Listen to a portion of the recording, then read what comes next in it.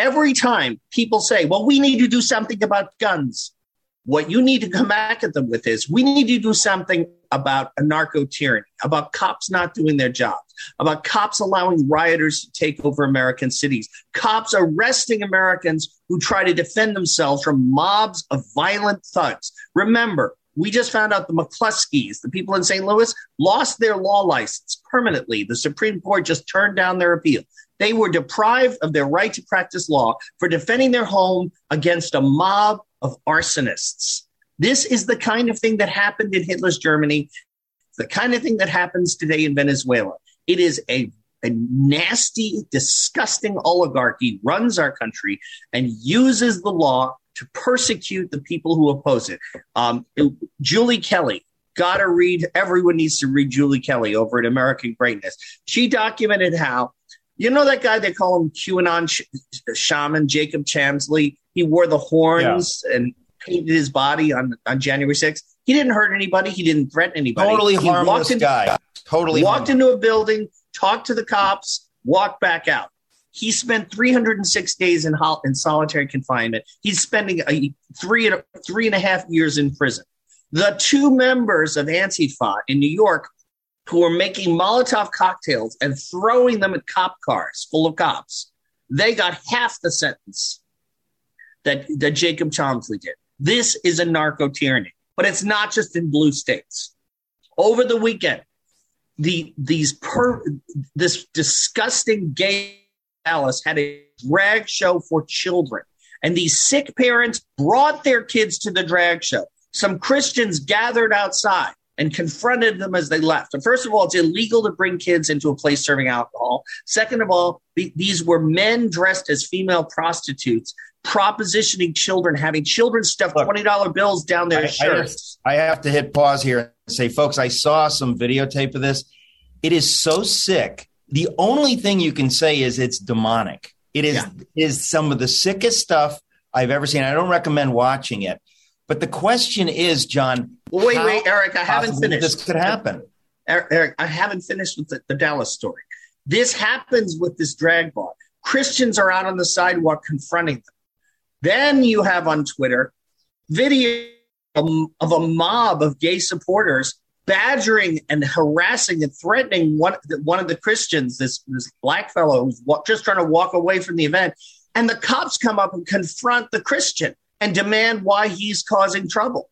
It is like a scene out of Soviet Russia. We are that far gone. This is Dallas, Texas, allegedly with a Republican governor, allegedly in a red state. In this red state, the sexual revolutionaries have the police on their side. And why? Because if you go against the sodomite mob, they will have lawyers, they will have boycotts, they will try to destroy your career and take away your pension. Whereas when you kick the Christians in the face, we just think, no, I must deserve that. Maybe I didn't pray hard enough.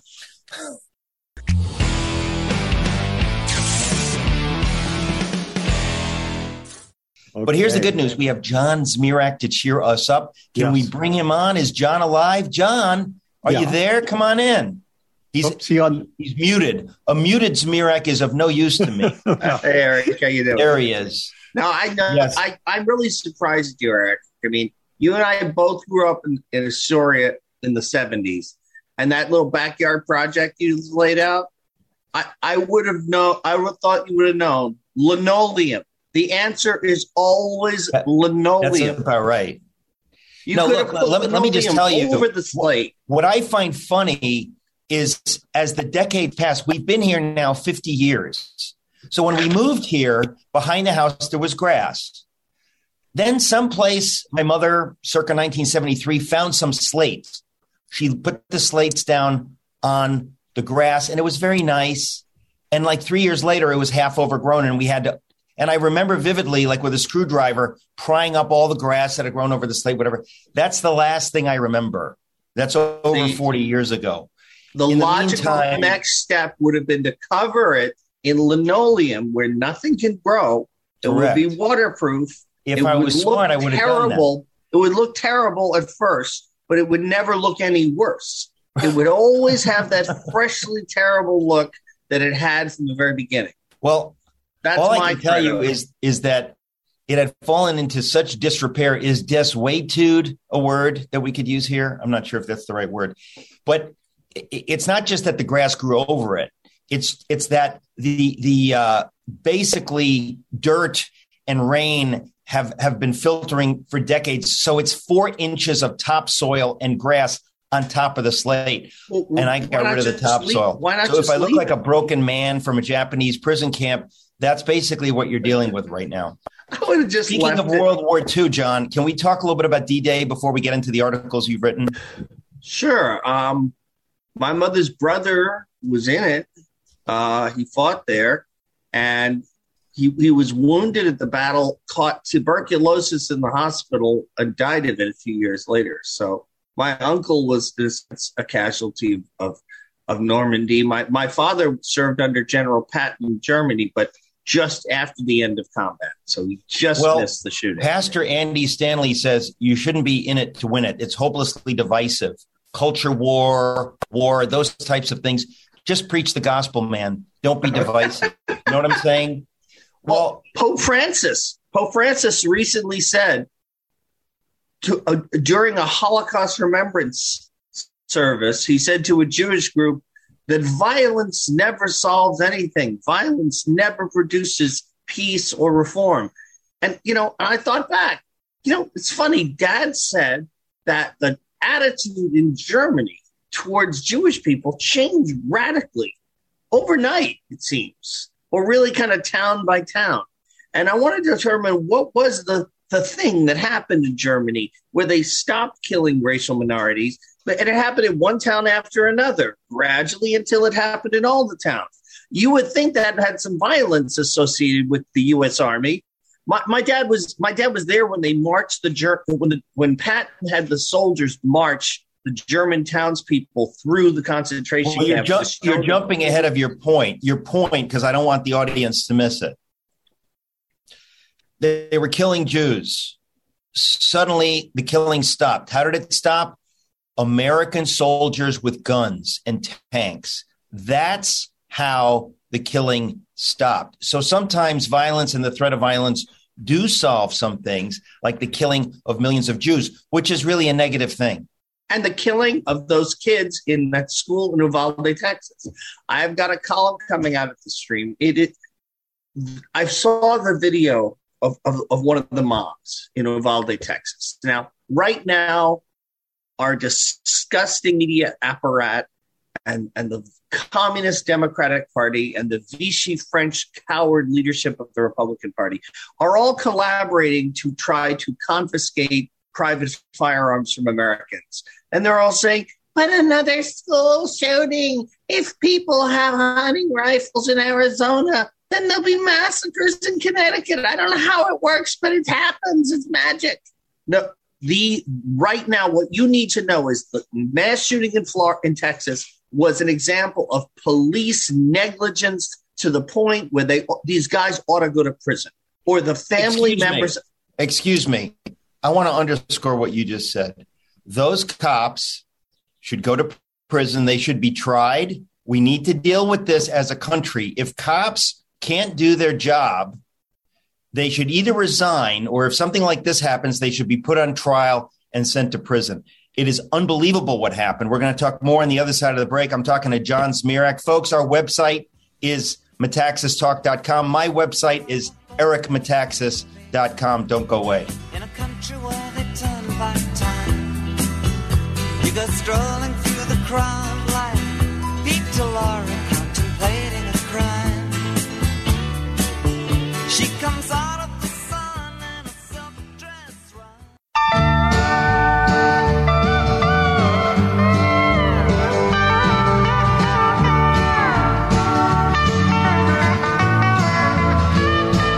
Folks, welcome back. I'm talking to John Zmirak. You heard me, John Zmirak. In hour 2, we have Tim Barton. And at the end of this hour, right at the edge, when I stop talking to John Zmirak, we're going to announce the 3 CSI Grand Prize winners. Did I mention Grand Prize winners, plural? There are 3 of you. And at the end of this hour, we will have those names and cities. And now back to John Zmirak. John Zmirak, you were talking about Uvalde. Yes. What happened with the cops there? I'm still trying to process it because it doesn't really. Let's reiterate. Let's reiterate, because people might not have heard what happened with the cops, because the media is trying to make it all about taking our guns away.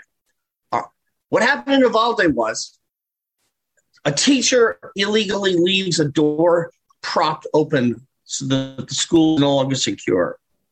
This kid with a long history of violent, weird, bizarre behavior, including dressing in drag and cutting his face, who, of course, was ignored by the school because you're not allowed to notice that a kid is a freak. Wait a minute. Now. You said dressing in drag? Yeah. Well, that seems to have been left out of anything I read. I've seen pictures of it. Doesn't fit the narrative. Doesn't fit the narrative, right. Well, so you're not allowed to notice that a kid's a freak, or you're supposed to celebrate it. So this weird kid whose mother was a druggie, growing up wild, nobody's allowed to notice, nobody's allowed to intervene. He comes and starts shooting up the school. 70 minutes pass. The cops are outside plucking around like chickens. Parents are screaming at the cops, saying, do something, you worthless pieces of. You tell me, please, before my head explodes, why were they standing around? We still don't know. Are being killed. I'd like some answers. Okay. We still don't know why. They had an active shooter training 2 months ago, which said you must go in, you must confront the shooter, risk your life. If you don't want to risk your life, you're in the wrong line of work. 2 months ago, they sat out there for 70 minutes, parents trying to go in. They stopped them from going in. I saw a video on Twitter. This is in my upcoming column, which comes out today at stream.org. It's called Daddy, Is It Communist Poland Yet? Daddy, Is It Communist Poland Yet? The cops kept keeping the parents from going in. One woman kept insisting, she had heard about it on the radio, drove to the school where her kids were, and tried to go in. The cops handcuffed her. She got another cop to unhandcuff her. She ran in, got her kids. And she brings her kids out. The standoff's still going on. I'm surprised the Justice Department is not prosecuting her for being an insurrectionist. I want to ask you something. Can you try to explain why these cops didn't do their job and children were murdered? Do you have any idea why the cops Two theories. Because they're complicit in the murder, it strikes me. They have firearms. They have the ability to do this. They do nothing. They're now complicit in these murders. What would keep them from going in? Well, before that, I haven't finished the story. The cops still didn't go in. Finally, a member of the Border Patrol who it's not his job, hears about the shooting. He has a kid in the school. He goes rogue and decides to go in. The cops try to stop him. He shoves them aside because he has a badge. He can shove them aside. He marches in and one alone takes out the shooter. Okay, that's how the story ended. Now, there are, I think, two possible theories, maybe three. One, cowardice and the prolonged effect of the police getting beaten down for whatever they did. You know, the defund the police all across the country. Police are under siege. And I think a lot of places our cops are demoralized and kind of disaffected, and they're just kind of looking to save their own skin. Okay, so the retire. pro-BLM people have created an atmosphere that basically says cops are the enemy. This has not been dealt with by Democrats. They've kind of gone along with the woke narrative. So you're saying that's part of, and I think you're probably right. They think what's in it for me, except they're going to criticize me if I do anything wrong, so I better not do anything. So I guess that's part of the breakdown. But if you're a cop and you think that way, you should quit. And you should certainly not stop parents from going in to protect their kids. What I think will happen next time, Eric, I'm not. I mean to imply, John, that what you think about. I'm agreeing with you. They should have quit, but I'm trying to understand. So that's number one. Right. But I'm saying, I'm warning cops. If this happens again, and there are kids under threat, and you're in a part of the country where parents have firearms, like Texas, do not try to keep the parents out. They will use the guns on you. It will be horrible. It will be ugly. But you cannot stop parents from protecting their children from violence. They're not going to respect the law. They're not going to respect the state for that. Well, there is no law. If your children are being murdered, the only law exists is to keep them safe. And if they're not doing that, I mean, then you go in, basically. Parents have an instinct. So, yeah. The second theory is that cops are being told not to protect citizens from violence, that a narco tyranny is a technique. It's a technique of taking power. It was what the Nazis used in Germany, where anarchy for my friends and tyranny for your friends. So German judges who didn't like the communists and were sympathetic to the Nazis, they would let the Nazis commit political violence in the streets, and then they would slap them on the wrist. The communists and the socialists they'd been beating up, they would send them to prison for defending themselves. That's a narco tyranny. That's literally how the Nazis came to power in Germany. Well, the far left, the communists, studied that. They wrote books about it, and they decided to apply it themselves. And it's what they did in Cuba, it's what they did in Venezuela, and it's what they're doing now. If you remember the George Floyd riots, cops stood around while stores were looted all across America. But if a private citizen took out a firearm and tried to defend his property, they would swoop in like they were heroes, saving people. Kyle Rittenhouse was immediately arrested and prosecuted for first-degree murder. Jake Gardner tried to defend his bar and his elderly father from a felon thug who looted the bar 3 times. The guy was strangling him. Jake Gardner shoots him. Prosecutors descend on him, urged on by a left-wing mob. Destroy his life. He commits suicide. Jake Gardner, remember his name. Jake Gardner. He was maybe the last American. He ended up like a kulak, starving in a collective farm. He is the icon of what the left wants to destroy. We are living under a narco tyranny. And it is possible to me that cops nationwide have been told stand down because what's a few kids shot at a school if it lets us confiscate all the guns in America? Well, and I think that is the end game. And that's the end of the game. John, first of all, what's the title of your piece at stream.org? Daddy, is it communist Poland yet? Daddy, is it communist Poland yet?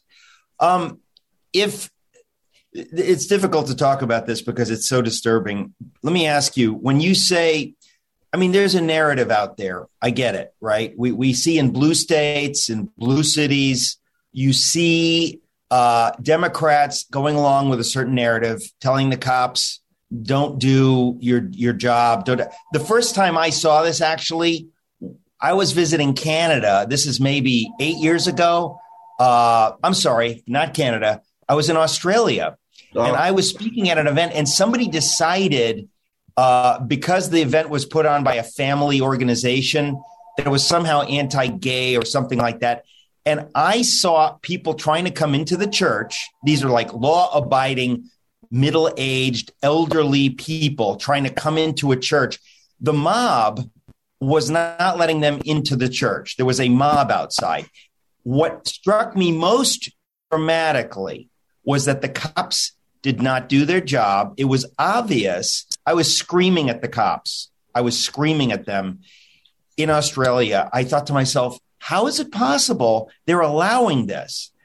That has come to America. Well, guess what happened in Australia 20 years ago? There was a mass shooting, one mass shooting, and the Australians all folded like cheap tents and turned in their guns. And Australia will never be free again. They were able to lock everyone in their homes over COVID. That's what happens when you turn in your guns. You are a veal calf waiting for the knife. Okay, we're going to keep John for the rest of the hour. At the end of the hour, we will announce the winners, the 3 grand prize winners. Folks, if you gave something to CSI, you were on the list. your name might be mentioned. If you didn't give anything, I'm afraid you can't be a winner. We'll be right back.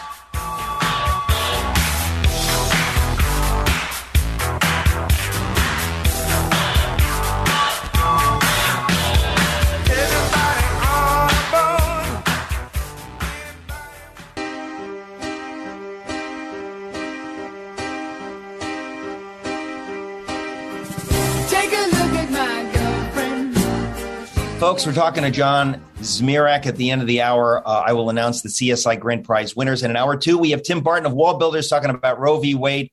John, I have to ask you, what's happening in America, it's happened gradually, but we're now at a point where the breakdown of the family, what happened in the 1960s, the breakdown of the family has led to this. In other words, it takes time, but now you have the mother of this shooter is a drug addict, is a confused person. There is no father.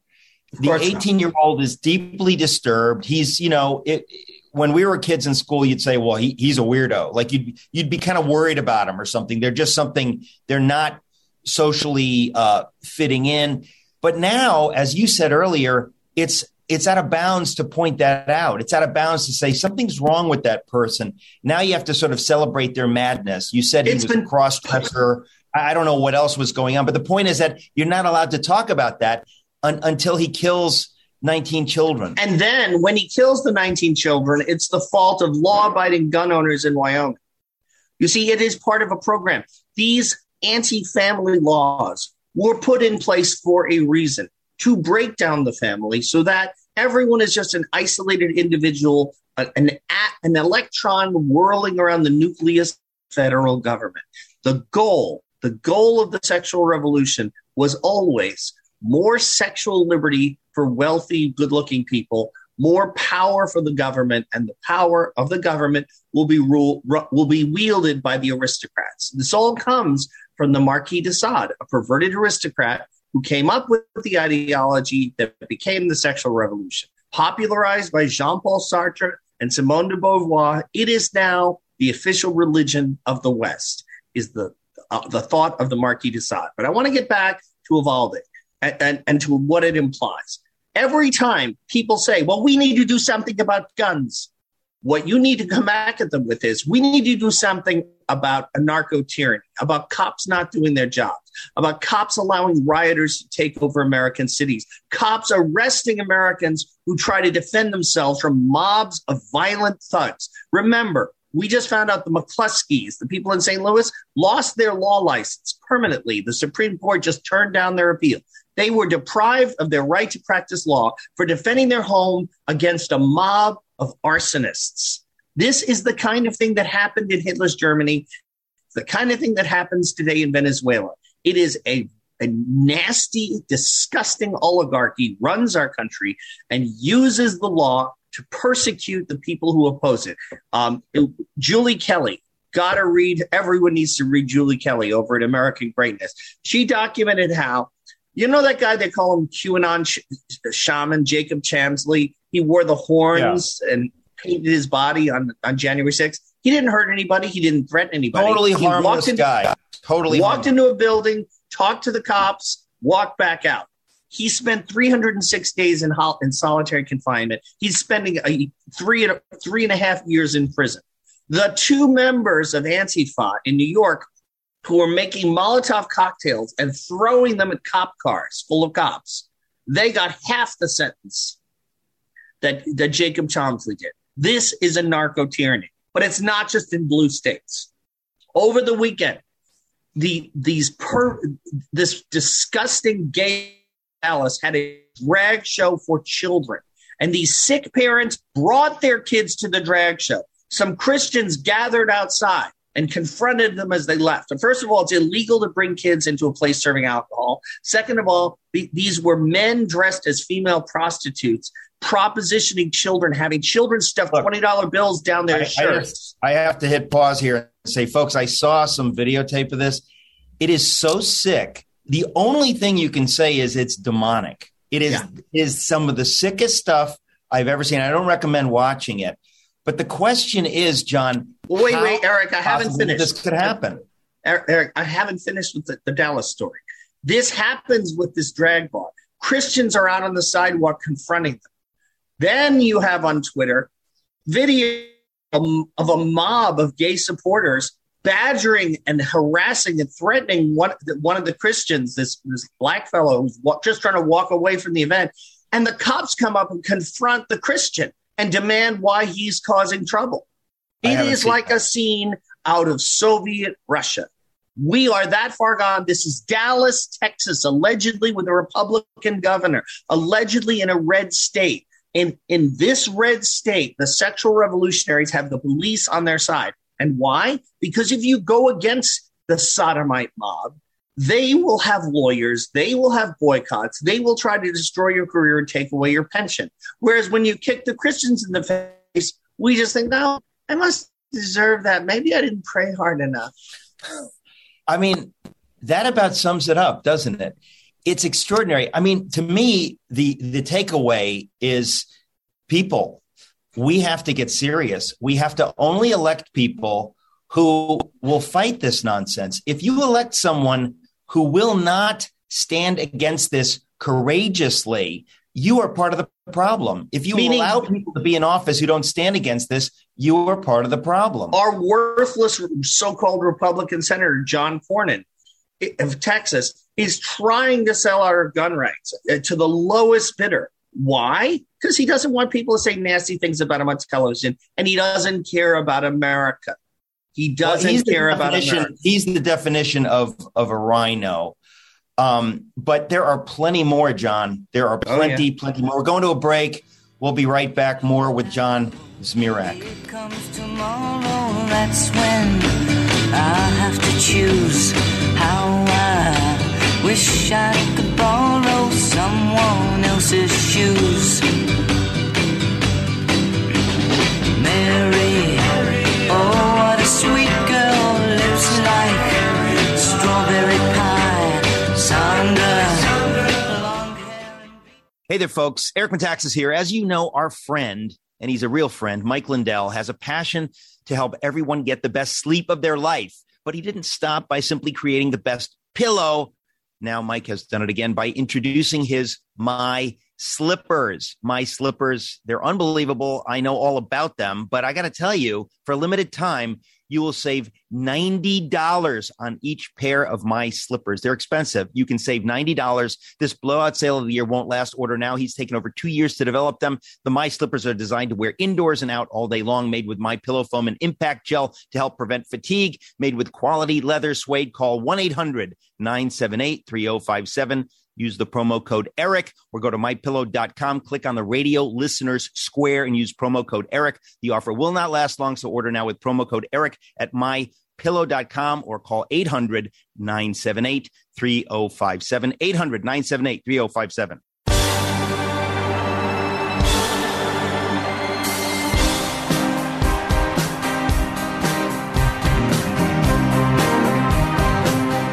Folks, welcome back. As you know, today we celebrate the anniversary of D-Day. And you know, John, I think of the men, young men, who heroically risked their lives and gave their lives. And you think of that generation and you think where we have come all these years later, that we can hardly say what it is to be a man, what it is to be a woman. It is a moral issue. More than anything, this is a moral issue. And of course, because I have a book coming out about it, I wonder, where are the pastors speaking the truth? They're supposed to be fearlessly speaking the truth in love on all of these issues. Silence for most of them. Oh, listen, my own Catholic Church, Pope Francis is preparing to surrender on homosexuality. He's gathering all these LGBTQ, my name's Legion people, the gay priests and gay nuns, and he is trying to soften Catholics up to accept same-sex marriage. He is that much of a sellout. I mean, I knew he was on 83rd Street and Park Avenue. There's a huge, famous Catholic church, St. Ignatius Loyola. They have rainbow banners outside the church. Says something like "All are welcome." I thought, This is a huge Catholic church, not an Episcopal church, not a Methodist church, a Catholic church on Park Avenue. When I saw it, my heart sank because there are markers along the road to perdition. I could not believe what I was seeing. And again, let's be clear. We're not talking about demonizing gay people. What we're talking about is Christian doctrine says marriage between a man and a woman, marriage for life. These are Christian doctrines. These are 2,000 years old, and we are sending mixed signals. It is confusing the people in the pew, and it comes from the top down. But I got to tell you, John, when I saw that was a new day for me. Yeah. Well, the Jesuits who have that's their parish, they've been the leader in this. And things are very grim. But pastors want their lives to be easy. They want to have a peaceful existence. Think of Ned Flanders on The Simpsons. Your average pastor is a lot like Ned Flanders. The shepherd is supposed to lay his life down for the sheep. The good shepherd. We need a lot more pastors for the sheep. We need pastors more like Mr. Burns than like Ned Flanders. John, I'm just astonished at this. This is when you talk about the Catholic Church. I feel like for many years, I mean, I'm not a Catholic, but I thought they're holding the line on abortion, on marriage. These are basic things, folks. We're not talking about demonizing people we disagree with. We're talking about holding a doctrine, teaching the truth in love. If that's not happening in Catholic parishes, and I don't mean from the pulpit, that's maybe expecting too much because it's pathetic. But to have rainbow banners outside of a church, talk about sending a mixed message. It's astonishing. These so-called pro-gay parishes, in the gay community, they're known as like meat markets. Like any kind of event associated with Dignity, which is the gay Catholic organization, it's basically a meat market to meet sexual partners. So it is that appalling. But then the speaker of the House of the United States claims that as a Catholic, abortion rights are sacred ground to her. And her bishop denies her Holy Communion. Only 6 other bishops in America support her. All the others, the silence is echoing. It's deafening. That's because the Catholic Church is the Democratic Party at prayer. Always has been, and apparently always will be, no matter what the Democratic Party stands for. The Irish American bishops will line up behind him and say, oh, okay, all right, but no racism, and you got to support the labor unions and Brits out of Ireland. Well, I want to encourage people to go to stream.org to read everything there, but especially anything that you write. Stream.org. Folks, you owe it to yourself. Tell your neighbors, share it on social media. But John, the reason I have hope is because God does not change. The world might get sick. God does not change. And I do see people rising up. I saw Lauren Boebert the other day and Marjorie Taylor Greene and a number of others saying things that are absolutely heroic. And I really think that things had to get this bad for some people to wake up. But folks, if you do not help elect people like that, you're part of the problem. It's game over in America. Between 1914 and 1990, governments murdered 170 million civilians, intentionally murdered them, not including casualties of war. They intentionally murdered 170 million innocent civilians were killed by their own governments in just 80 years. What did all those people have in common? All of them had been disarmed by their governments, whether it was Weimar Germany or Russia or China. In every case, those citizens were butchered by their government, had been disarmed. The first thing Lenin did in Russia was seize all the private guns. First thing the Nazis did was use Weimar's gun laws to seize all the guns, first from the socialists and the Jews, then the Catholics, and then everyone. The first thing Fidel Castro did, what they're doing in Venezuela, what they're talking about doing in Chile, and what the communist dictator of Canada, Justin Trudeau, is trying to do right now. If they take away your guns, you have no more options. You are veal calf. You are a victim. You're one of the little faces in Schindler's List. You're toast. Goodbye. So contact your representatives. Let them know The cold, dead fingers is not a metaphor. It's a promise. Well, again, today is the anniversary of D-Day. We used to live that way. There was a dignity. People understood what freedom was. They understood that it comes with a huge price, and Americans were willing to pay that price. We have fallen on really, really dark times, and there are people who don't seem to understand anything of how freedom works, what self-government is, why people died so that we could be free. And it's kind of like the rich kid living off of what his ancestors killed themselves to create, right. And he's just squandering it away. That's right. Kind of where we are right now. That's right. We're spoiled, decadent heirs, and we're going to lose it all. We're going to end up completely helpless serfs in a dystopian future. Unless we fight and pray. John, you're one of the voices out there. There's a number of us. Folks, do not lose hope. But you got to get busy. When we come back, we're announcing the winners, CSI winners. Stay tuned, and more with John Zmirak.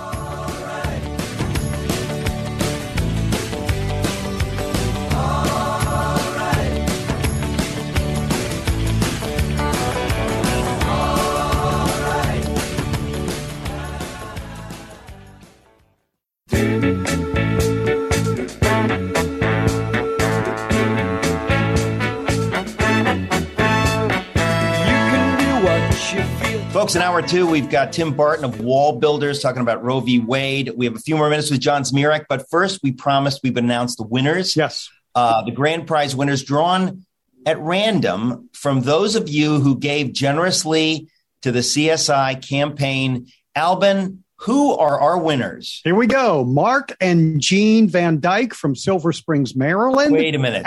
Mark and Jean Van Dyke from Silver Springs, Maryland. Did I get that right? Yes. I just guessed. Go ahead. Next.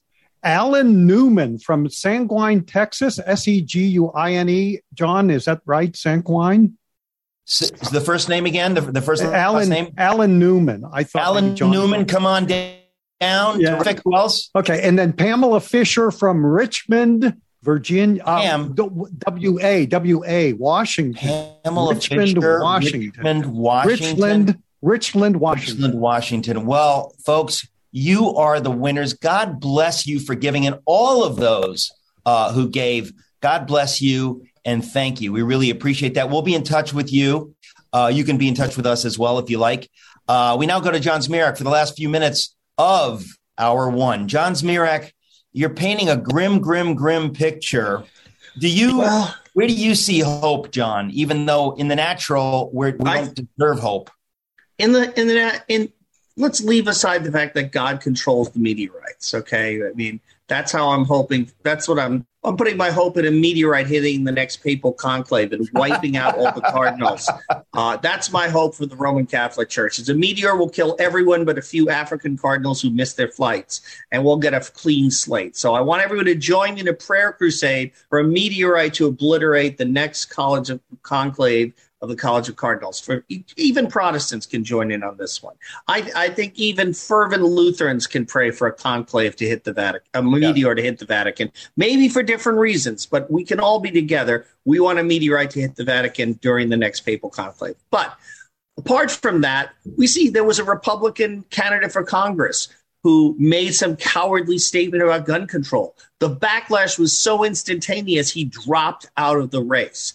That's what we need. We need to convey to our elected officials, we are not giving up our guns. Whoever you send to collect them will not go home safely. We are not turning in our guns. No. We're buying more guns. That's the point, is that all of this talk makes buying guns the only logical thing to do. The cops aren't protecting us. And ammo. I think the currency of the future is not Bitcoin, but AR-15 rounds. Invest. You heard it here. I'm sorry to say, it's wisdom. If you want to protect your family, you realize that the cops are doing what they did in Uvalde. People need to take action. We're self-governing. We protect ourselves. We take care of ourselves. I mean, if that's what it's going to take.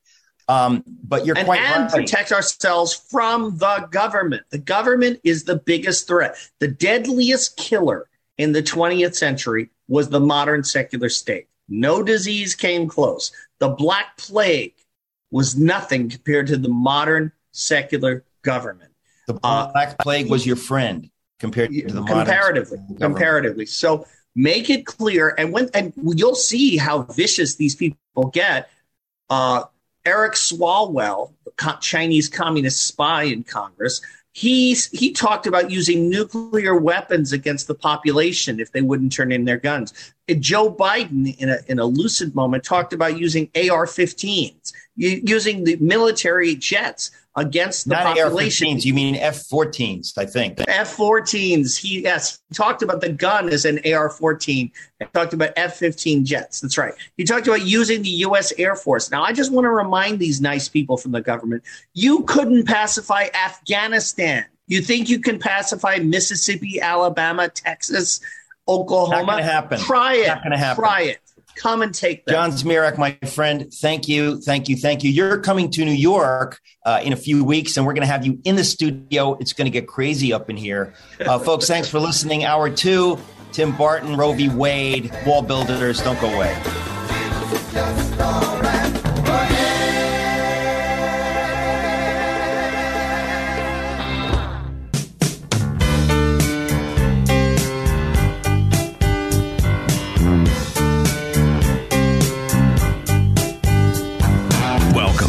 The Eric Metaxas Show with your host, Eric Metaxas. Hey, folks, guess what? Yes, did you guess? Did you guess? My guest right now and for this whole hour is somebody that I like to call John Zmirak. John, do you mind if I call you John Zmirak? You're one of 3 people who's ever pronounced my name correctly, so thank you. Well, with a name like Metaxas, you learn to respect the ethnic names like Zmirak. We did a Socrates in the City a couple of nights ago that was really spectacular with Apollo 16 astronaut Charlie Duke. It was so amazing. We're going to get it online. But I'm literally still tired because it was a late night. Yesterday was crazy. But I'm cheered up because I get to talk to you. You've written a number of articles at stream.org that are, as good as anything you write, as important as anything anybody writes. And so I don't know what we should talk about first. You have written one on the Sussman trial, which is horrifying, and then you wrote about the Uvalde massacre. Yeah. Let's talk about the Sussman trial first, because I think a lot of people frame that for folks who are unaware of what that is. Sure. Well, the title my title says it all. OJ jury acquits Michael Sussman. By the way, that's so funny that first we have to pause. We have to pause and say that's brilliantly funny. And what it is, it's like a Babylon Bee headline because it's sort of true. Now, by the way, if that is construction happening outside, if they're drilling and stuff, I want you to know I don't mind. But I know there's construction going on right outside your house there. I'm trying to mute it and fight against it, but don't worry about it. We've all had construction in our lives. So go ahead, talk about OJ jury acquits Michael Sussman. Well, so the Sussman trial, on the one hand, it did expose everything the Democrats have been willing to do to sabotage an elected president, to sabotage President Trump in office. They were willing to assert that he had committed treason. They were willing to destroy our relations with Russia. Now, remember, our relations with Russia were important. While Trump was president, Russia was not attacking Ukraine. If Trump had not been constantly under a drumbeat of entirely made up, invented accusations of being in a treasonous relationship with Vladimir Putin, he probably could have resolved the issues between Russia and Ukraine peacefully. No, but instead, look, John, there's no doubt about that.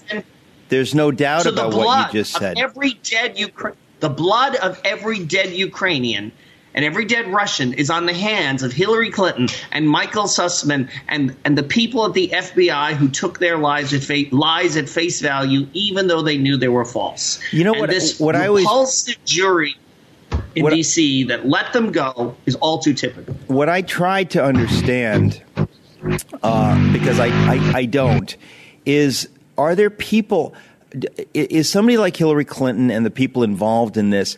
Are they so cynical that they simply don't think about this, or they can't be bothered to think about the real world consequences of this? Or are they such ideologues that they just don't care? They feel that I've got to do this. This is what must be done. And the results are the results. I can't worry about the results. I mean, I feel like you have to be inured in that way. Otherwise, they wouldn't be capable of doing these things. Yeah. When you think about the literally millions of lives that are affected.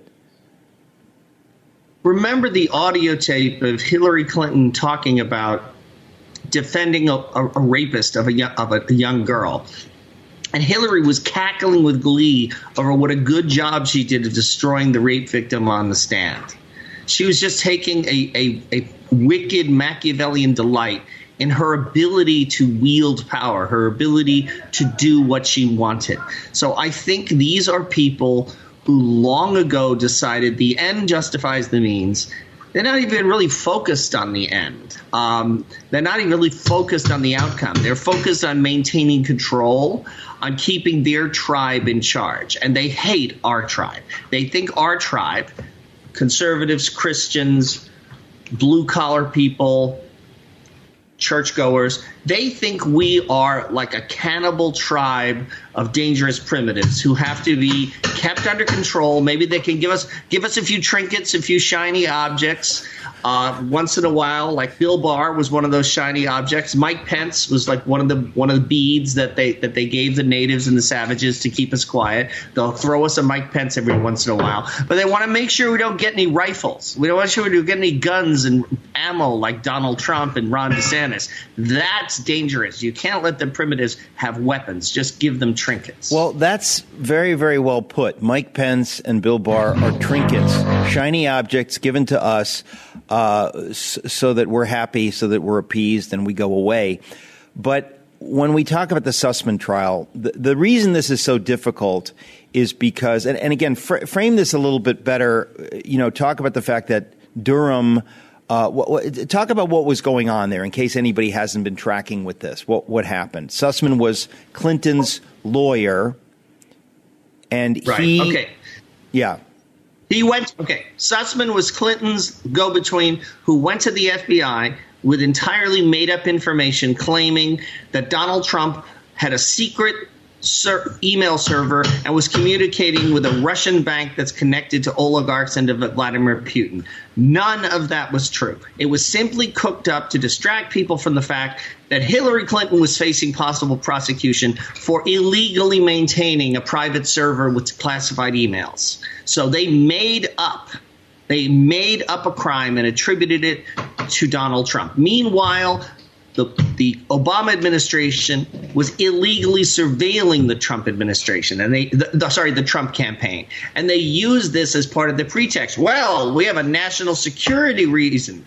And then we'll go to the FISA court because Donald Trump might be a traitor. He might be in collusion with a foreign power. All of it pulled out of Hillary Clinton's bodily orifice and given to the FBI, and the FBI held it up like it was real evidence. And now we see, thanks to this OJ jury in D.C., the Democrats can get away with this, and they are not subject to the law. Any federal crime they want to commit – wait, Eric, I need to finish this. Any federal crime the Democrats want to commit, a D.C. jury will approve it. They could walk down this Pennsylvania Avenue shooting Republicans, and they would not be prosecuted. This is like we are now living in communist Poland or communist East Germany, where party members are not subject to the law, and we as dissidents will end up in solitary confinement for political crimes like the January 6th defendants. We're not living in a democracy anymore. Don't give up your guns. Okay. There you go. I wasn't even going to interrupt you. I was just nodding aggressively. I mean, my question, John, because unfortunately what you're saying is true. These things are true. But they tempt us to despair. In other words, I think that there were people who say like, oh, nothing matters anymore. And you think, well, no, everything matters. Everything still matters. The simple question is, what do we do right now? And there are many things we can do. But what are some of the things we can do to deal with this? One of the things is to speak the truth. You are speaking the truth. You are saying, as many are, there's a double standard. It's fundamentally anti-American. It's very sick that this would be happening. But what are some of the things we can do? If we're under siege, it's like we're defending the last few guys, Texans defending the Alamo. If you're defending the Alamo against a foreign dictatorial power that wants to impose itself on you, you see who's getting shot at, and you support the people who are taking fire. So people like Marjorie Taylor Greene, Paul Gosar, any member of Congress whom you see people like Mitch McConnell and Mike Pence and Mitt Romney are trying to label as extremist, anybody who is targeted by the media as being an extremist or a nut, that's the person to support. All right. To the hilt. We're going to be. We've got the whole hour. We've got the whole hour with John Zmirak and his construction crew. We'll be right back. Live your life in the songs you hear on the rock and roll radio. And when a young girl doesn't have any friends, that's a really nice place to go. Folks hoping you'd turn out cool, but they had to take you out of school. You're a little touched, you know, ain't you, baby? Tell me, Eric, why is Relief Factor so successful at lowering or eliminating pain? I'm often asked that question. The owners of Relief Factor tell me they believe our bodies were designed to heal. That's right, designed to heal. And I agree with them. So the doctors who formulated Relief Factor for them selected the 4 best ingredients. Yes, 100% drug-free ingredients. Each helps your body deal with inflammation. Each of the 4 ingredients deals with inflammation from a different metabolic pathway. And that right there, approaching from 4 different angles, may be why so many people find such wonderful relief. So if you've got back pain, shoulder, neck, hip, knee, or foot pain from exercise or just getting older, you should order the 3-week quick start, discounted to only $19.95 to see if it will work for you. It works for me. It has for about 70% of the 500,000 people who've tried it and have ordered more. Go to relieffactor.com or call 800-4RELIEF to find out about this offer. Feel the difference. In case you haven't been paying attention, the Biden administration has caused a financial crisis and they have no clue how to fix it. Oil prices have skyrocketed, and when oil prices go up, the cost of transportation and shipping spikes, leading the prices of goods to rise. And when we're already seeing record inflation, that's the last thing we need. Our economy is in trouble, and you need to take steps to protect yourself. If all your money is tied up in stocks, bonds, and traditional markets, you are vulnerable. Gold is one of the best ways to protect your retirement. No matter what happens, you own your gold. It is real. It is physical. It's always been valuable since the dawn of time. Legacy Precious Metals is the company I trust for investing in gold. They can help you roll your retirement account into a gold-backed IRA where you still own the physical gold. They can also ship gold and precious metals safely and securely to your house. Call Legacy at 866-528-1903 or visit them online at legacypminvestments.com.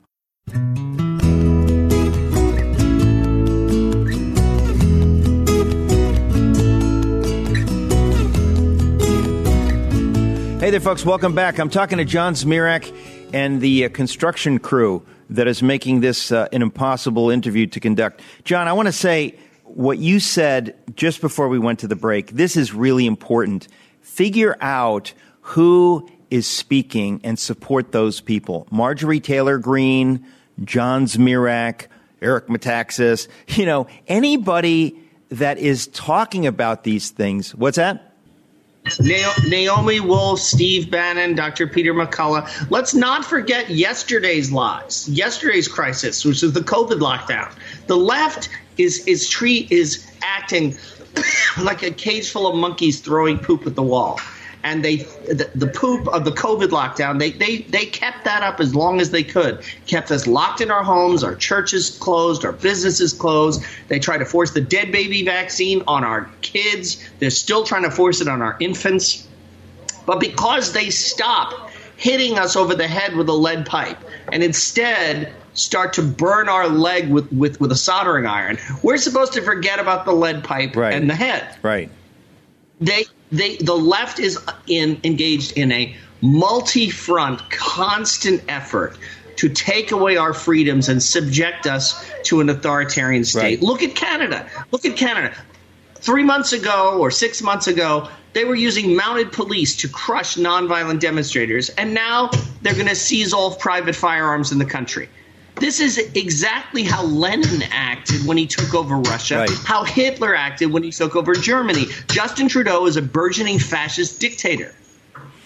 And once they take away Canadians' guns, they will be powerless to resist. Just like the Australians. But they will also be powerless to resist us when we take over Canada. That's my goal, John. I think we need to take over. We need to liberate the Canadians from the Trudeau regime. And I think you and I, we can lead a couple of battalions up there. It would be nice, just for the maps to have America extend all the way to Hudson Bay and the Arctic. So it would just be nice. You know what I'm saying? For the maps, particularly. Except for Quebec. I would want to cut Quebec loose and float it across the ocean to France. Well, it's so preposterous. But I think you touched on something that's important earlier, and I just want to repeat it because it is important. I want to say, folks, when you think, what can I do? You can support the people who are fighting, who are not going along with the madness. We've mentioned. And the way to know who they are, who is being attacked on your MSN feed, who is being attacked by Republican leadership. Those are the people you should rally to and defend. Nobody on the left is upset about Mitch McConnell. Nobody on the left is upset about Liz Cheney because they are sock puppets for the left. They are the controlled opposition. People need to understand the concept of controlled opposition. In the 1970s and 80s, there was an alternative political party permitted in communist Poland. Did you know that? It was called the Agrarian Party. I only know that and it was because allowed you told me that, yeah. It was allowed to get 2% of the vote. It was allowed to occasionally protest communist policies mildly. And by having that puppet opposition, they were able to say, you see, we are a people's democracy. We have multi-party system. That is what the Democrats and the establishment Republicans want. Mike Pence wants to be the Marshall Petain of the occupational government. We have to see past it. Donald Trump has served as a great rallying point and a great spokesman for waking people up to how the Republican Party was halfway sold out to the enemy. I'm not sure he needs to be our nominee next time. I actually would rather see Ron DeSantis, because Ron DeSantis has much more of a track record of fighting the deep state, fighting the mainstream media, and winning. Fighting Democrats in legislatures and winning and getting things accomplished. Which is why he'll make a great vice president. Seriously, Trump will run, Trump will win, but DeSantis, we need a deep bench. We need to be fighting on more fronts, and I think we have looked too much to Donald Trump. We need to have many people. You mentioned a couple of heroes, obviously Marjorie Taylor Greene. I was very impressed with Lauren Boebert. I heard her speak when I was in Colorado Springs. I was frankly astonished at her boldness, at her ability to see things and to say things that everyone else is quiet about. We've got to get rid of the rhinos, Kevin McCarthy, Mitch McConnell, whoever else out there is kind of playing patty cake with the devil. Your days are numbered, folks. You have brought us to this tremendously ugly moment in American history, That's and right. We are doing everything we can and will do everything we can to get rid of you.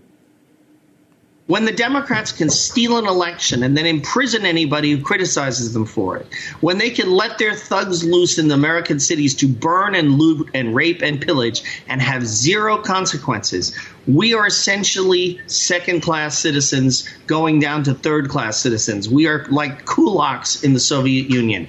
I see the George Floyd riots as a kind of extended Kristallnacht, a savage attack on an ethnic and political group by a regime that knows it can get away with it. And remember, the one thing the Nazis did before they actually did Kristallnacht against the Jews in 1938, they disarmed them. They used the gun registration laws that the Weimar Republic had passed to collect all the guns from the Jews and the socialists and the Catholics and the labor unions, and then they had absolute power. That's what the Democrats want. That's why there's nothing as happy as a Democrat after a school shooting. It is Christmas morning and they're opening their toys. I want to say that a lot of people listening to this maybe have a copy of my Bonhoeffer book, Collecting Dust, on their shelf. If you want to see exactly how this happened then so that you understand what is happening now, all you need to do is open up my book, which I did a couple of months ago. And I got to tell you, even I was astonished. The parallels are genuinely chilling. But if you think about it, there's nothing new under the sun. Evil operates pretty much the same way. Some of the details will be different. But the way they seize on a crisis and they say, let's use this crisis to gin up emotion and to tell everybody, unless you agree with us and go along with what we demand you go along with, you're part of the problem. We're going to put you in jail. That's effectively where we are. It's horrifying to see it, I have to say. Let's remember. Let's be specific. Andrew Cuomo helped gin up the COVID panic by dumping COVID patients in nursing homes. When there were plenty of empty beds on the USS Comfort, at the Samaritan's Purse Hospital at the Javits Center, he purposely shipped COVID patients to nursing homes, killing tens of thousands of New Yorkers. Why? To justify the state of emergency he wanted to impose. He did that state of emergency, and then he tried to use it to seize all guns in New York. He said, as part of the state of COVID emergency, we will be confiscating firearms beyond New York state law. Eventually, he had to back down on that because he got in trouble for groping a staffer. So he ended up being booted out of office, not for killing tens of thousands of New Yorkers. Likewise, Gretchen Whitmer illegally imposed a state of emergency in the state of Michigan. The Supreme Court months later took her powers away, but she wasn't punished for it. She dumped COVID patients in nursing homes. So did Gavin Newsom. I think it was a coordinated effort to kill a lot of elderly Americans who the Democrats don't care about anyway. Euthanasia, I call it the blue state nursing home genocide, and I hope people start talking about it. We need to investigate the blue state nursing home genocide. Why only in blue states were nursing homes purposely infected with COVID? To inflate the death numbers so that they could justify a state of emergency and, more importantly, mail-in ballots so they could steal the 2020 election. If you put that past people who support partial birth abortion and infanticide, you are a fool, my friend. Well, see, this is the thing, and I know I repeat myself endlessly, but it is hard to get our heads around this, at least for me, to think that I know they're wrong on this and this and this and this, but to think that they're capable of that, it has taken me some time to deal with that, because I think that, when Jesus said, forgive them, Father, they know not what they do, I think that is the case with much of this. There are people that they're doing the most evil things, but they think they're doing good things, or they're not paying attention. There's some genuinely wicked actors, and then there are all kinds of people that they're not paying attention. And then, of course, there's most Americans who are saying, well, this is not my problem. Folks, this is your problem. If you do not take a stand, that's my stomach. If you do not take a stand, if you don't get activated, if you don't become a poll watcher, if you don't run for school board, if you don't get busy in any of these things, and if you don't speak the truth about these things and be willing to take the slings and arrows of your neighbor's disapproval, if you don't do those things, you are part of the problem. And I say this in love to people. I want you to know, folks, you have to choose. Either you're part of the problem or you're part of the solution. We're in a horrible, horrible time. We need everyone to do something. Everybody has to do something. And as we go to a break, I can remind you, you have to see 2,000 Mules, and you have to tell everyone you know to go see it, because if you don't know what happened, you can't make sure that it doesn't happen again. We'll be right back. We're talking to John Zmirak. The poor and the beaten down, living in the hopeless, hungry side of town. I wear it for the prisoner who has long paid for his crime.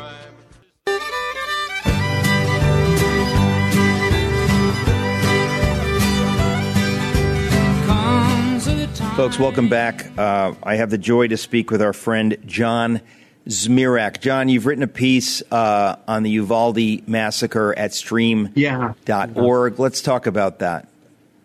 Sure. Now, earlier I said this, nobody is happy as a Democrat after a school shooting. They run around like little kids on Christmas morning because they've gotten what they think is the biggest present they can, a pretext to take away fundamental constitutional rights from American citizens, to render you and me as helpless as the citizens of Australia were when they were locked in their homes, so the citizens of Canada or the citizens of Germany. But what happened in Uvalde actually is the most powerful argument for the Second Amendment I can imagine. Correct. You had a dangerous lunatic inside the school. You had parents outside, some of them with guns, because this is Texas, wanting to go in and rescue their kids. And the local police did absolutely nothing to stop the shooter for almost an hour. But they did restrain the parents from saving their kids. They actually They put one mother in handcuffs because she wanted to run in and save her kids. She got out of the handcuffs, got inside, and emerged with her 2 kids still alive because she got away from the cops who were handcuffing her. The question I think most people are asking, and I don't know if you have an answer, is how is this possible? I don't understand how the cops didn't go in, number one, and how the cops allowed this to go on for an hour, which is incomprehensibly sick. I can't get over it. So, first of all, how did that happen, John? How is it possible? Why do you have cops if they don't go in to prevent children from being murdered? What did I miss? What's their thinking? I'm going to skip the conspiracy explanations and just try to assume that this is just normal, squalid, contemptible behavior. 2 months ago, these cops had live shooter training for specifically this kind of situation. And they were told in no uncertain terms, you have to go in and stop the shooter. And if you're worried about getting killed or wounded yourself, you were in the wrong line of work. So the training told them the exact opposite. These cops acted the way the Democrat mayors acted during the George Floyd riots. They're not going to stop the violent crime from happening. They exist to control the honest citizens who might try to intervene. John, why? So apparently the authorities apparently exist to arrest Kyle Rittenhouse, not the rioters trying to kill him, to arrest Jake Gardner, not the looters trying to destroy his store. I don't know the specific motivations for these dirtbag cops in Texas, but they have to be investigated. Whoever is in charge of them has to lose his job. These people need to be held to account. They should flee for their lives.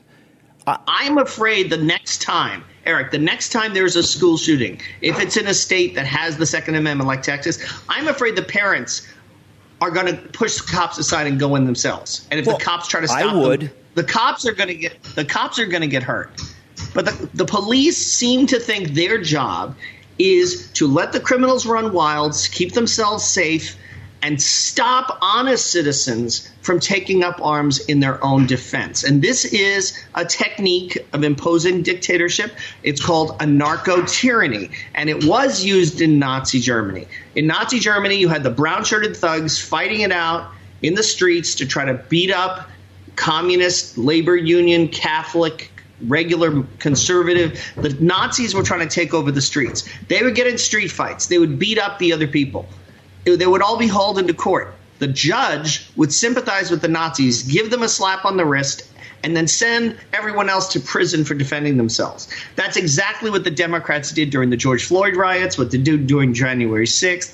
Anarcho-tyranny is a technique. I get it. I get it happening in blue states and blue cities. I get it. But Uvalde, Texas, are you suggesting that Uvalde, Texas is that kind of a municipality?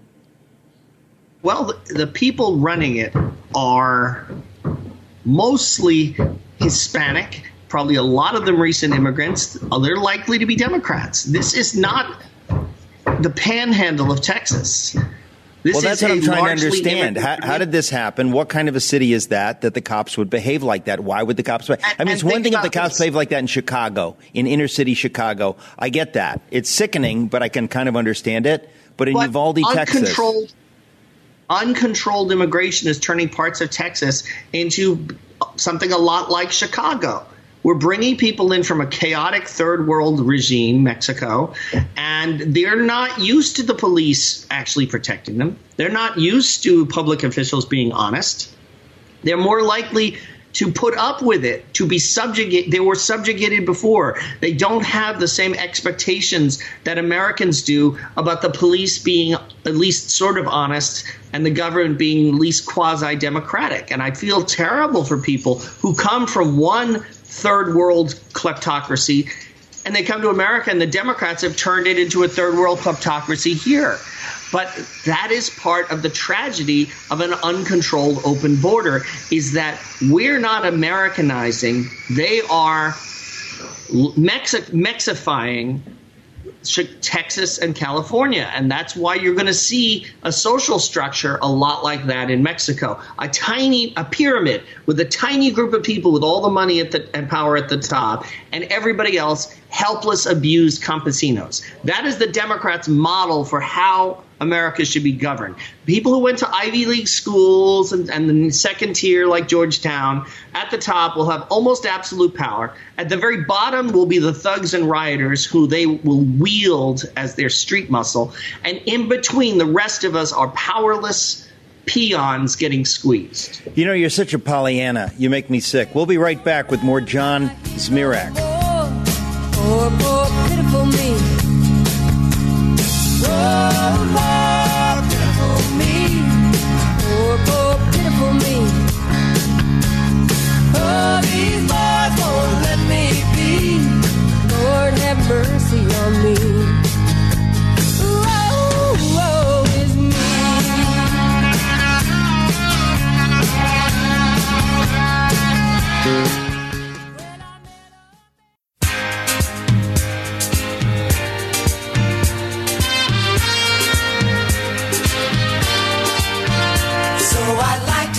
Folks, welcome back. I'm talking to John Zmirak, who I believe is having dental work done right now because it's very, very noisy in his mouth and the local environs of his mouth. But we're just going to get through it together as a team. John Zmirak, what else can we talk about that is happening? Well, I did a fun piece at stream.org about how secular media trash Christianity in ways that people don't even notice. There was a podcast that I listened to called The Ancients. This is a big one about Pandora's box. Please continue. Yeah. There's a British classics professor and stand-up comedian that only exists in Britain named Natalie Haynes, and she's quite attractive and funny and wry and worldly. And she was doing a podcast for the series The Ancients, talking about Pandora's box. She has a new book on the subject, and she has an amazing discovery. Pandora did not have a box. Pandora had a jar. Whoa! It was a mistranslation. Pandora had a jar.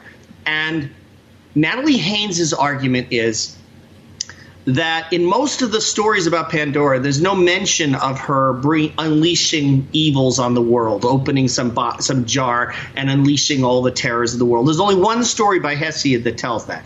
But that's the one that she says that Christians focused on, because Christians were moved to be misogynistic and to blame women for all our problems because of the story of Eve in the Bible.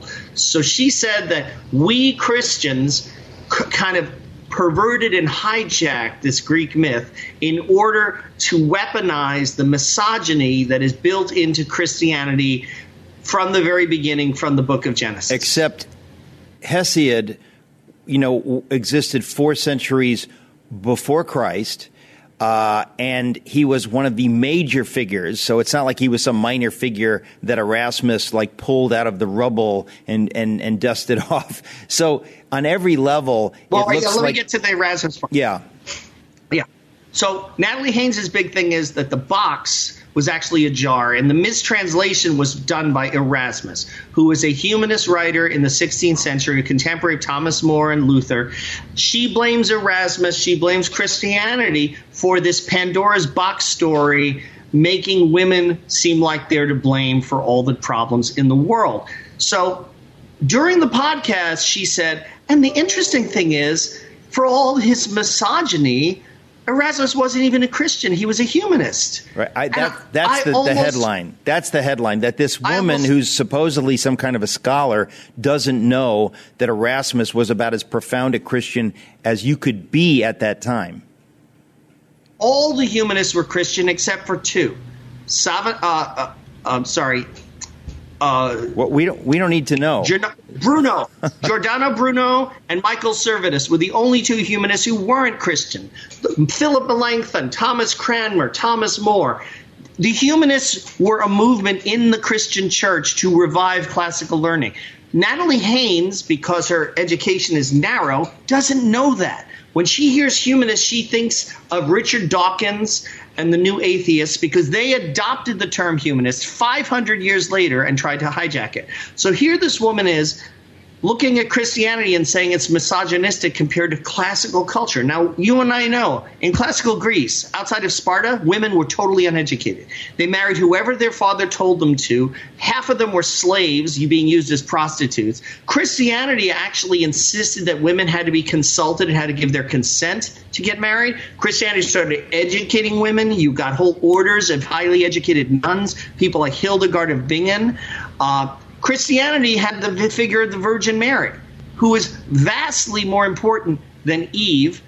Virgin Mary is seen as an ark of salvation, this kind, beautiful, pure figure. There's nothing like that in classical Greece. There's no female figure like the Virgin Mary. So Christianity actually helped give us the respect for women that we take for granted today. It comes from Christianity. It certainly doesn't come from classical Greece. Natalie Haynes doesn't know that Erasmus was a Christian, even though he wrote books like The Education of the Christian Prince, The Handbook of the Militant Christian.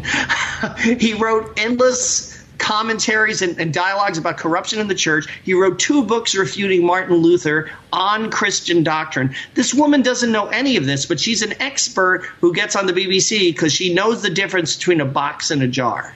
It's actually funny how bad things are. In other words, things are so bad that now they kind of speak for themselves. You barely need to do anything except say, look. The idea that a classic I called her scholar... out on Twitter. What's that? I tweeted my article to Natalie Haynes, and there was no response, of course, because that's what they do. Well, you know what? I need to go on Twitter, and I need to help you do that, because that is really interesting, because she needs to in a sense, make this right. This is not debatable. Let's be honest. This is not at all debatable. And so her thesis is wrong, and she should do the right thing. She doesn't need to like you or me but as a scholar, you kind of have an obligation. But it was funny to me to read that, John, because it just shows how bad things have gotten in the academy and, of course, in places like the BBC, the New York Times. I mean, they just don't want to deal with facts and reality anymore. They're kind of making it up, hoping no one like you or me will notice. But this is how, in 1,000 different ways, Christianity gets lied about, gets distorted, gets trashed. You hear scientists on the radio and on television saying, well, of course, Darwinism has been proven. And, of course, if you and I know, it's a collapsing Rube Goldberg that's falling apart where the squirrel has died. So there's no engine. There's no squirrel running on the wheel. The Rube Goldberg has broken. Darwinism is dead to anyone who actually studies it. Right. But they count on people having a superficial education of the kind acquired from NPR and the New York Times and the Atlantic Monthly, all of which are basically like sorority gossip magazines. Yeah. They are not intellectual anymore. They're unwilling. They're not open to challenge. They don't want debate. They are all about inclusion and exclusion. Who is part of the club? Who is clubbable? It is as embarrassing and as anti-intellectual as like a racist golf course in the 1950s that won't let in Jews. That's exactly right. And listen, I think all of these institutions, they are falling apart, and we need to help them to fall apart. They're Potemkin villages. We need to give them a big shove, and then we'll say, oh, there's nothing there, son of a gun. We'll be right back talking to John Zmirak. In hour 2, we have Ask Metaxas and all kinds of other kooky stuff. Don't go away. Got to be a joker. He just do what he please.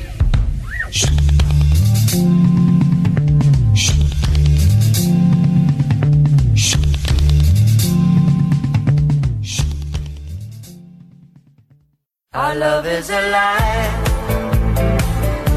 And so we begin, foolishly laying our hearts on. Folks, welcome back. A few minutes left with John Zmirak. John, what shall we discuss? Hey, how about the Second Amendment?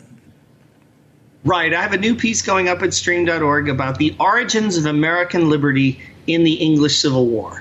And what most people, especially Christians in America, don't realize is that our First Amendment freedom of religion is directly tied to our Second Amendment gun rights. The reason the gun rights are in there is to protect the religious freedom in the First Amendment, and I can prove it historically. The first codification of gun rights in the English-speaking world was in the English Bill of Rights in 1690. After James II was a Catholic who became King of England, and people were afraid he was going to try to force England to become Catholic. They had reason for suspicion. He was friends with Louis XIV. Louis XIV was his sponsor, and Louis XIV was persecuting Protestants at the moment. He was driving them out of the country, hunting them, taking kids away from their parents. James II took over as King of England. The Protestants panicked. They overthrew him. They brought in William and Mary from Holland to become King and Queen of England. One of the things that William of Orange had to agree to accept the throne, was the English Bill of Rights. It was restrictions on the power of the king. And one of the key elements was every Protestant must be allowed to have firearms. Now, that sounds weird to us. Why be discriminatory? Because Charles I and Charles II and James II had all been specifically trying to disarm Protestants, especially Puritans, the kind of people who founded Massachusetts. They were specifically targeting evangelical congregations and taking away their guns in order to impose Anglicanism or Catholicism from the top on the population. So the British Parliament wrote into law, no Protestant may be deprived of the right to hold firearms. This is the origin of the Second Amendment. When our Constitution, when they added the Bill of Rights, they added the Second Amendment. They took it almost word for word from the English one, except they left out the specific religion. So everyone in America is guaranteed gun rights in order to preserve their religious freedom, their political freedom, their personal freedom. And if you read the debates about the ratification of the Bill of Rights, every founder from every part of the spectrum agreed gun rights were essential and armed citizenry was essential as the final backstop against tyranny. And that's how they reassured themselves. What if checks and balances don't work? What if a demagogue takes power? And at every step of the way they said, but an armed citizenry will prevent that. And if you look at Afghanistan, you'll see an armed citizenry can stop the U.S. military. So all these Democrats who say, oh, having weapons is not going to protect you. We have F-16s. We have nuclear weapons. We couldn't subdue Afghanistan. I don't think the U.S. military, with all its trannies and its out-of-shape woke people with rainbow hair, they're not going to be able to subdue Texas, much less the whole United States. So hold on to your guns with your cold, dead fingers should not be a metaphor. Yeah. If you give away your guns, you are turning America into Australia where they can lock you in your house, into Canada where they can ride down demonstrators with the mounted police. You are surrendering every freedom your forefathers fought for. You might as well just emigrate to China. Go to China, enjoy the social credit system, because it's coming here. Well, John, everything you say, I'm sorry to say, is true, but I'm so glad to hear you say these things. We need more of you, my friend. Thank you for being on this program. Folks, in hour two, all kinds of other stuff coming up. But, John, we're just grateful. I think people need to know that stream.org, let that be your go-to place. Go to stream.org. John's got an article there every weekday. You are obliged to share those articles with anyone you can. So, John, thank you.